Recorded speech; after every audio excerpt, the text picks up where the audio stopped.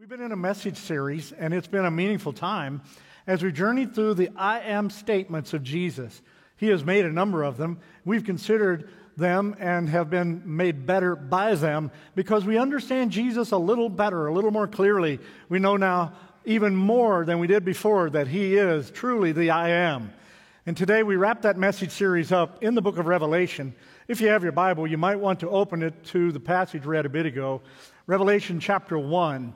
And in this passage, the Lord is going to speak to us and share with us something that is very, very important for us to understand and us to know. Now, the I am statements are not brand new. They have happened in the Older Testament. They are very meaningful statements. God spoke to Moses and told him, when you go before Pharaoh, tell him that the I am has sent you. Well, to us, that might seem unusual, but we learn a little more about it even today, and it becomes more normal and more acceptable in our understanding about what is being said. Jesus said in John chapter 8 and verse 58, before Abraham was, I am. Many of the people take their heritage and lineage back to the time of Abraham among the people that would be listening to these words. And so he says, no, I even go before that. And he says, I want you to understand that. So we've learned a lot about Jesus. He says, I'm the bread of life. He says, I'm the light of the world. I am the gate. He says, I am the way to heaven, the truth about heaven, and the life of heaven, in heaven. He lets us know that. Last week we looked at I am the resurrection and the life. Powerful passage where he states to us, I have power over life and death. And today when we come into our passage, he's speaking to us and he wants us to understand something very significant. He says to us, I am Alpha and Omega. Alpha and Omega, the first and the last letter in the Greek alphabet. And so he is letting us know that I am the beginning and the end of everything. He says, I am the A to Z, if you will, of all things in life. Creators and writers have used words to describe their movies and their books and all kinds of things that they have written. If you think back just a little while to when you were dating, or maybe you're dating right now, you maybe sent letters. Back in the day of the Pony Express. Maybe you send texts, but anyway you do it, you send letters put together to form words, and you allow those words to be able to communicate a thought and an idea. Singers use words. Teachers use words. Ministers use words. Doctors use words. Lawyers use words and charge you by the word or by the whatever. When you were born, your folks looked at you, and they wanted to know, what does he look like? What does she look like? No, we can't send them back. We got to name them something. And so then they came up with some alphabet they put together, and it is a word that is your name. And today you have a name that is put together from letters. Jesus says, I am the Alpha and the Omega. And guys, when you propose, you probably use some kind of words put together from the letters from the alphabet to propose to the lady that is sitting by you today. And sometimes we have challenging moments in our life, but we can put them into letters and words. D-O-U-B-T, A-N-X-I-E-T-Y, F-E-A-R, foreboding words, S-I-N. We may have dreams and hopes, and we can put them into letters that form words, J-O-Y. And you can spell anything that could come to your mind. Today, some of you have an idea about a book you're going to write. You're going to use words. Some of you are thinking about a movie you may produce. You're going to use some words. Some of you are thinking about a business proposal you're going to put together. You're going to use some words. And Jesus says, I'm in everything. I'm with everything. I am through all things. Someone has said it this way, if you can spell it, you can tell it to Jesus. I like that. If you can spell it, you can tell it to Jesus. The scripture says to us in Colossians chapter 3 and verse 11, Christ is all and is in all. Everything in our life He is saying to us by letting us know that He's the Alpha and Omega. He is woven into every part of our life. And then in verse 8, we also notice that He is the beginning and the end. He's a creator of all things, and He is a judge of all things. Go back to Revelation 1 and verse 2. He says there, I am the first and I am the last. A.W. Tozer wrote it this way: from vanishing point to vanishing point, the mind looks backward in time till the dim past vanishes. Then it turns and looks into the future, full of thought and imagination, until it collapses from exhaustion. And God is at both points, unaffected by either. He's at all of those ends. I was talking to my brother on the phone last evening.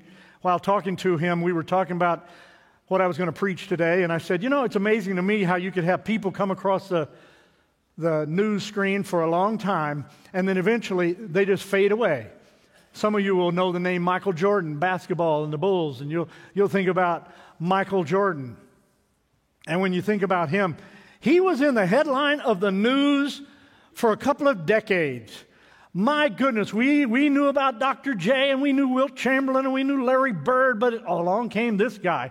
He was almost a freak of nature. He could do things we only imagined could be done, and he was able to do them as if life was a video game, and he was doing all kinds of things. But you know, now you don't hear that much about Michael Jordan. Some of you, unfortunately, are Yankee fans. May the Lord have mercy on you. And some of you are Yankee fans. I used to watch SportsCenter sometimes, and I thought it was the Yankee Network. I didn't know it after a while. Oh, it's not the Yankee. I thought it was the Yes Network. Sheesh, them and the Red Sox, all they could play. It was sickening. Because I don't like either team. I love them just enough to get to heaven. And if you like either one of them, God have mercy on you. You don't even need to waste my time. I don't. But anyway, probably getting some comments online with that one, aren't we? I don't care. I don't. You remember Derek Jeter? The only reason he made it to the Hall of Fame, you ready? Because he was surrounded by a good lineup and played in New York and had all the media. I mean, let's get real. If he was out in Kansas, they wouldn't even know who he was. But anyway, he's not in the news hardly ever, but he was on the news all the stinking time. And I do mean stinking. He was on there all the time. These people come along, and what about politicians? And what about ideas and philosophies? They come along, and everybody gets worked up about them, and we get the latest fad, and it's the latest thing. And nothing wrong with recognizing people. Michael Jordan was great. Jeter did an excellent job, stayed on the field long enough. All these kinds of, we recognize that for real. But the reality is, we come and we go. Solomon put it this way: we're kind of like a vapor. If we were outside on a cool morning like we have the last few weeks, we could just go, and that's what our life represents as far as time on this earth. That's pretty humbling, isn't it? Pretty incidental in some ways. But not God.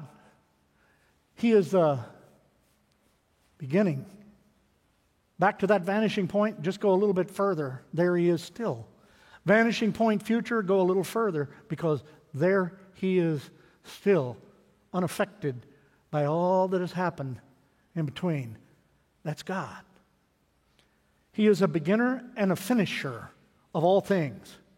In Genesis chapter 1, the earth was not. There was void. Darkness was on the face of the deep. And he created and formed everything as we know it today. He created animals.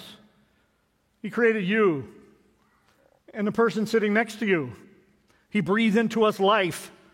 And we have that life perpetuated down through humanity, the centuries.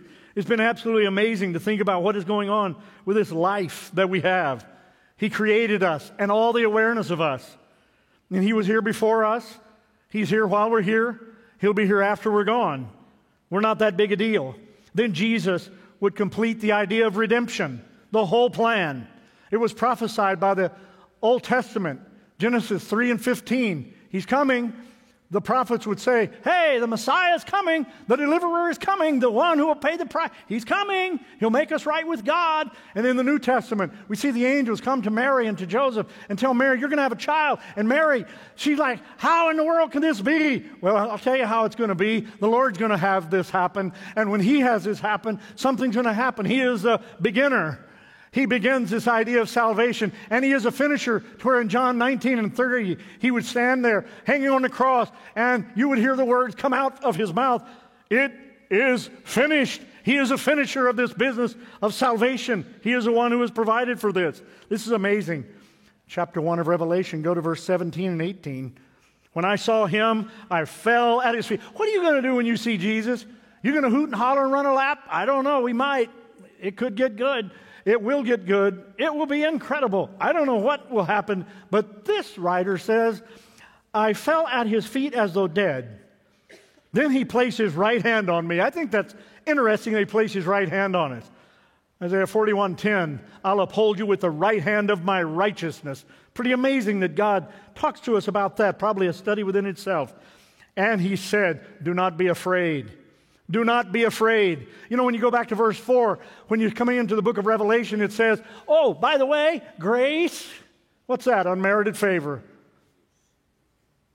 "And peace." What's that? The peace of God that surpasses all understanding. Grace and peace be given to you. In other words, you don't have to come in here with all kinds of dread, all kinds of fear, and you don't have to think about all those people of a different political party and of a different ideology and of a different whatever than you that you don't like, and just think about, boy, they're going to get it. No, no, no, no, no. Grace and peace to you. The grace that is amazing has reached you. And the peace of God makes you ready and able to stand here and listen to what's getting ready to happen, he's saying. Grace and peace to you. He said, "I am the living one. I was dead and now I am alive. I am alive forever and ever. There'll be no more death from him. I hold the keys." What keys do you have? Here's the keys he has. I have the key to death. That's why we don't fear death. I have the key. We don't want to be there when it happens, but we don't fear death. And the key to hell. Are you kidding me? He's letting us know I'm in charge. I'm in charge of all things. This is absolutely powerful. Now, there's still some things that he wants done. Even though he is the beginning and the end, there's some things he wants done in between those two bookends of reality. And he wants you and I to be involved in that, you and me. And so here's what he says in Ephesians chapter 2 and verse 10. "For we are God's handiwork." You ever think of that?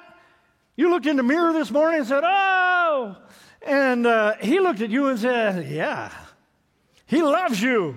He made you. He's good with you." Are you good with you? Love your neighbor, the Bible says, as yourself. You're supposed to respect yourself. You're supposed to love yourself. That's not arrogant love. That's just, okay, this is who he's made. I'm all right with that. I can do this thing called, you are God's handiwork, created in Christ Jesus to do good works, which God prepared in advance for us to do. He knew you'd be here in this generation. He knew you'd be here in this season of the world. He knew everything that was going to be happening, and he put you here anyway. How about he put you here on purpose? You have a purpose, his purpose, and he lives it out through you. Some of you are involved in public life, and others in maybe more of a private life. But wherever you are, you're his ambassador, here to do the work that God has called you to do. In Luke chapter 19, verse 13, Jesus is talking about the end of time, and he's talking about the future, and he's talking about really when he goes away. And he says this is important for us to understand. He says, "I want you to occupy until I come." What's he talking about there? I want you to occupy. What's that mean? I want you to stay faithful. I want you to stay steady. I want you to be alert. I want you to be vigilant. I want you to be on task. I want you to occupy. Well, how long am I supposed to do that? Until I come. Until I return. And this is what he wants for every one of us. He wants us to occupy until he comes. So that's why we're gathered here today. We're gathered here to encourage one another. We're gathered here to worship him. We're gathered here that we might be able to learn something and grow in some way and to be able to develop in something and to enjoy the journey that he has called us to experience in this life. This is what he has called us to do today. This is absolutely powerful, and we can do it. The mission of our church is to present Jesus Christ to people in a relevant way, and that's what we seek to do. The denomination has asked us to help out in the areas of multiplication of disciples as followers of Christ. Let your light shine wherever you go. And right now our world needs it more than any time before. Wherever you go, let your light shine. And to set up other churches wherever we can go. And during COVID and during all this time, the denomination set up many more churches, not stopped by this which has happened. And you know what? We're a part of that, and we can be a part of that going forward, maybe even into your neighborhood or to your region, or who knows, your home might be a place where we can do. We don't know where all God will lead us. Philippians chapter 1 and verse 6 says it this way: God is the one who began this good work in you, and I am certain He won't stop before it is complete on the day that Christ Jesus returns. I saw somebody and talked to him out in the lobby last week. And they said to me, I was close to God back here in my life, and I cooled off in my relationship with God. And then over the last few months, I'm starting to reconnect with God in a beautiful way. And I looked at them and I quoted this very verse to them. He who began a good work in you, He's going to be able to be faithful to complete it until the day Jesus Christ returns. Don't stop. Don't give up. And somebody sitting here today may need to hear the same thing. Maybe you feel like you've cooled off, or maybe you feel like you've strayed. Don't stop. Get up. Let's keep going in Him. And then notice what else it says here in the passage. It says, He is currently, He was in the past, and He is to come in the future. Good things have happened in the past. Good things are happening now. Good things are going to happen in the future. The Amplified Translation puts it this way: I am Alpha and Omega, the beginning and the end, says the Lord God, who is existing forever, who was continually existing in the past, who is to come, the Almighty, the Omnipotent, the ruler of all. And look at what verse 7 of your passage says. Look. He is coming. He is coming, it says. He is coming with the clouds, and every eye will see Him, even those who pierced Him, and all the peoples of the earth will mourn because of Him. So shall it ever be. Amen. In the Scriptures, throughout different portions of the Old Testament and in the New, it begins to give us just a little window into what's going to happen down the line. And I think we are living in the times that can be labeled end time for sure. In 1 Thessalonians chapter 4, verses 13 through 16, it says that the dead in Christ will rise first when Jesus Christ returns. So that is all of our loved ones that have died, that have trusted in Him. Many from this congregation, many loved ones you've had, many loved ones I've had, all of our loved ones that have died in Christ, they're going to rise in the resurrection then. And then what's going to happen? And then we who are alive and remain, who are trusting in Christ, we're going to be caught up together with them to meet the Lord in the air. He's not coming back to set up His kingdom at that point. That's a part we know as the rapture. It's a part we know where we get caught up and we go into heaven. Now, you wouldn't go there if you weren't a Christian, so you already understand that part of the judgment would be through. But then He judges us based on what we've done in this life. What'd you do with the gifts and abilities that He gave to you? And then He begins to give assignments out, how you'll reign with Him. And while we're doing that, I believe we understand the Scripture to indicate this. Some have different ways of expressing this, but this is what I would understand the Scripture to be saying to us. There is going to be a period that is going to open up as a period known as a 7-year tribulation. And it will happen on this earth. It will happen even in Cherryville. And where you live. And where any of you live that are watching us today. Your country. Your town. Your area. And during the first 3.5 years, there's going to be a lot of difference on the earth. Just think about it. All of us who have trusted in Christ are going to be gone. Every one of us will be gone. Do you realize the people you affect and impact? I bet you don't realize the number of people you impact and affect. But you're going to be gone, and they will be impacted, and they will be affected. And it's going to be an unbelievable time. It's going to be an unusual time whenever that happens. And it's just ahead. It's just ahead. Can hardly imagine, but it's going to happen. And then there's going to be the Antichrist. Right now, the spirit of the Antichrist exists among us. Anti means against. Christ, of course, means the anointed Messiah. So they're against Christ. All the teachings, all the hatred, all the vitriol, all the persecuting of believers, all the people who are passively resisting Him. I feel sorry for them. I heard a news anchor the other day on a particular broadcast I won't mention, but he was talking about how foolish it was to believe in the Bible, how crazy it was to believe in the miracles, and how we were stupid to believe that. I couldn't believe it. He finds himself in the last part of verse 7. He will mourn because of Christ and his return. So I stopped in my car when I was thinking about that, and I said, God, help him. Let him see the good news of Jesus Christ. He needs you so bad you died for him. Please reach out to him. How do you pray for those people? I don't want to throw a stone at him. I don't like what he was saying, but at the same time, he must come to the awareness of the gospel. That's why we're here. That's why we're going into these other towns. That's why we're broadcasting today as we are. It's why we're doing what we're doing.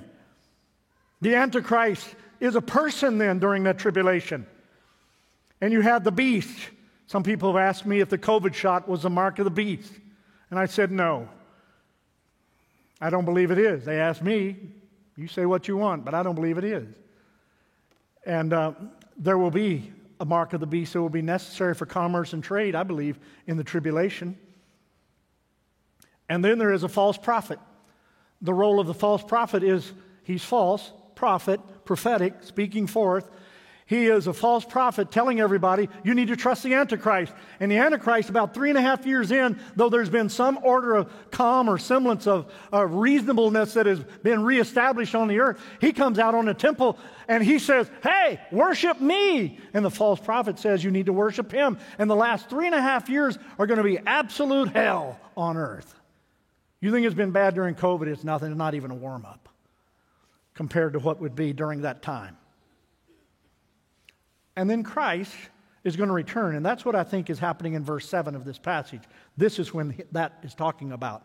Because everybody's going to see him. I don't think it's a secret rapture the first time, but it's the believer rapture. And I believe when he comes now, in this second advent, he's coming to earth. And he's not coming as a baby in a manger, and he's not coming to take a cross. He's coming to take the throne. And here's where he's going to rule forever. And the people that rejected him are going to absolutely be in mourning because they're going to realize through his holiness and through his strength and through his purity and through all of the attributes that are God, Jesus Christ embodies them. And as he is there, how in the world would the created ever stand against the Creator in that moment? It will be impossible. This is where the Scripture says that every knee will bow, every tongue will confess to the glory of the Father. What are they going to confess? They're going to confess that Jesus Christ is Lord. There's nothing you and I can do about the fact that God has appointed him to be Lord. The only thing you and I can do is determine when we receive him as Lord. Will we do it now, or will we do it then when it's too late? We do it now, and we receive him as our Lord and as our Savior. 2 Corinthians talks to us in chapter 6 and verse 2, for he says, in the time of my favor, I heard you. And in the day of salvation, I helped you. When is his favor? When is his salvation? Okay, I'm glad you asked. The Scripture answers. I tell you, now is a time of God's favor. Now is a day of salvation. Right now is a time for that. And I've echoed it many times to you, but Revelation says to us that at the last, whenever Christ has come back and set up the kingdom and we have reigned with him for 1,000 years, there's a short time Satan would be loose to deceive even the elect. And after that, oh man, it gets really good. He, false prophet, Antichrist, are cast into the lake of fire which burns forever and forever. I just want to tell you, no matter if it's popular or not popular, cool or not cool, in vogue, out of vogue, I don't care. You want to be on God's team, on Christ's team. You want to be saved by the blood of Jesus Christ because you win in the end. You flat out win with him, and together we will reign with him forever. Have you accepted Jesus? What will you do with Jesus? He is the great I am. That's who he is. He's the great I am. He's not just some little figurine. He's not some statue in a church. He's way more than that. They may be symbols and important, But let me tell you something, he's way more than that. He is the living Lord. I am the resurrected, he said. Max Lucado has written a lot of books. Perhaps you've read some from him. Perhaps he's a new name to you and you want to read some of his books. Max Lucado wrote in one of his books about a missionary who went into Brazil. And when the missionary went into Brazil, this missionary had the task of going into some remote villages. And going into the remote villages, met up with all kinds of unique circumstances. In one place he went, they had been ravaged by a disease. And the missionary knew the area better than the people did, evidently, because he told them there's a hospital not far from here and you could get help if you would just simply go there. And they said, we won't go there because there's a river between us and there, and we believe that the river is evil. If we get in the river, bad things will happen to us. They were not willing to risk crossing that river, but stay there and risk dying from the disease. What are you willing to hold on to in your life? What idea, what teaching, what fear do you hold on to? What feeling do you go for that would cause you to not embrace Christ? I don't know that. You do. You do. You've got to let go of those things to be able to embrace Christ. And you can. You can do that. So the missionary went over to the water and he started splashing with his hand in the water. And he said, it's not bothering me. And they said, we don't believe you. He then splashed it on his face. He said, see. And they said, that's not enough. He walked into the water up to his waist. And he said, it won't hurt you. And the hospital is just down the way. We can get you help. And they said, we don't believe you. Evil things are going to happen to you. Then he dove under the water and began to swim across the water with every part of himself under the water. And he came up on the other side of the river, looked back and raised his hands in triumph. And they began to applaud because they realized it didn't happen to him. He made it okay. We've been fed a line. What have you been fed? And on the other side, they said, wow. And they were able to go to the hospital and find the help. Ladies and gentlemen, that's what Jesus Christ has done for you and for me. Left heaven, came to earth, died on the cross, came up on the other side with resurrection. And because he lives, we shall live also. He is the great I am. Jesus, thank you for being with us today in this setting, in this service. Thank you for everyone who is here, everyone that might be watching, those out in the parking lot, those in the lobby, many people hearing the message today. We don't know exactly what you're wanting to say to everyone, but we know that you are offering salvation to all. And you said today is a day of salvation. So, Lord, I pray that you would help anyone who is here who is seeking you to be able to open their heart to you right now. And just right where they're sitting to be able to confess their sin and trust you as Savior. You said anyone who would do that, you would not cast away.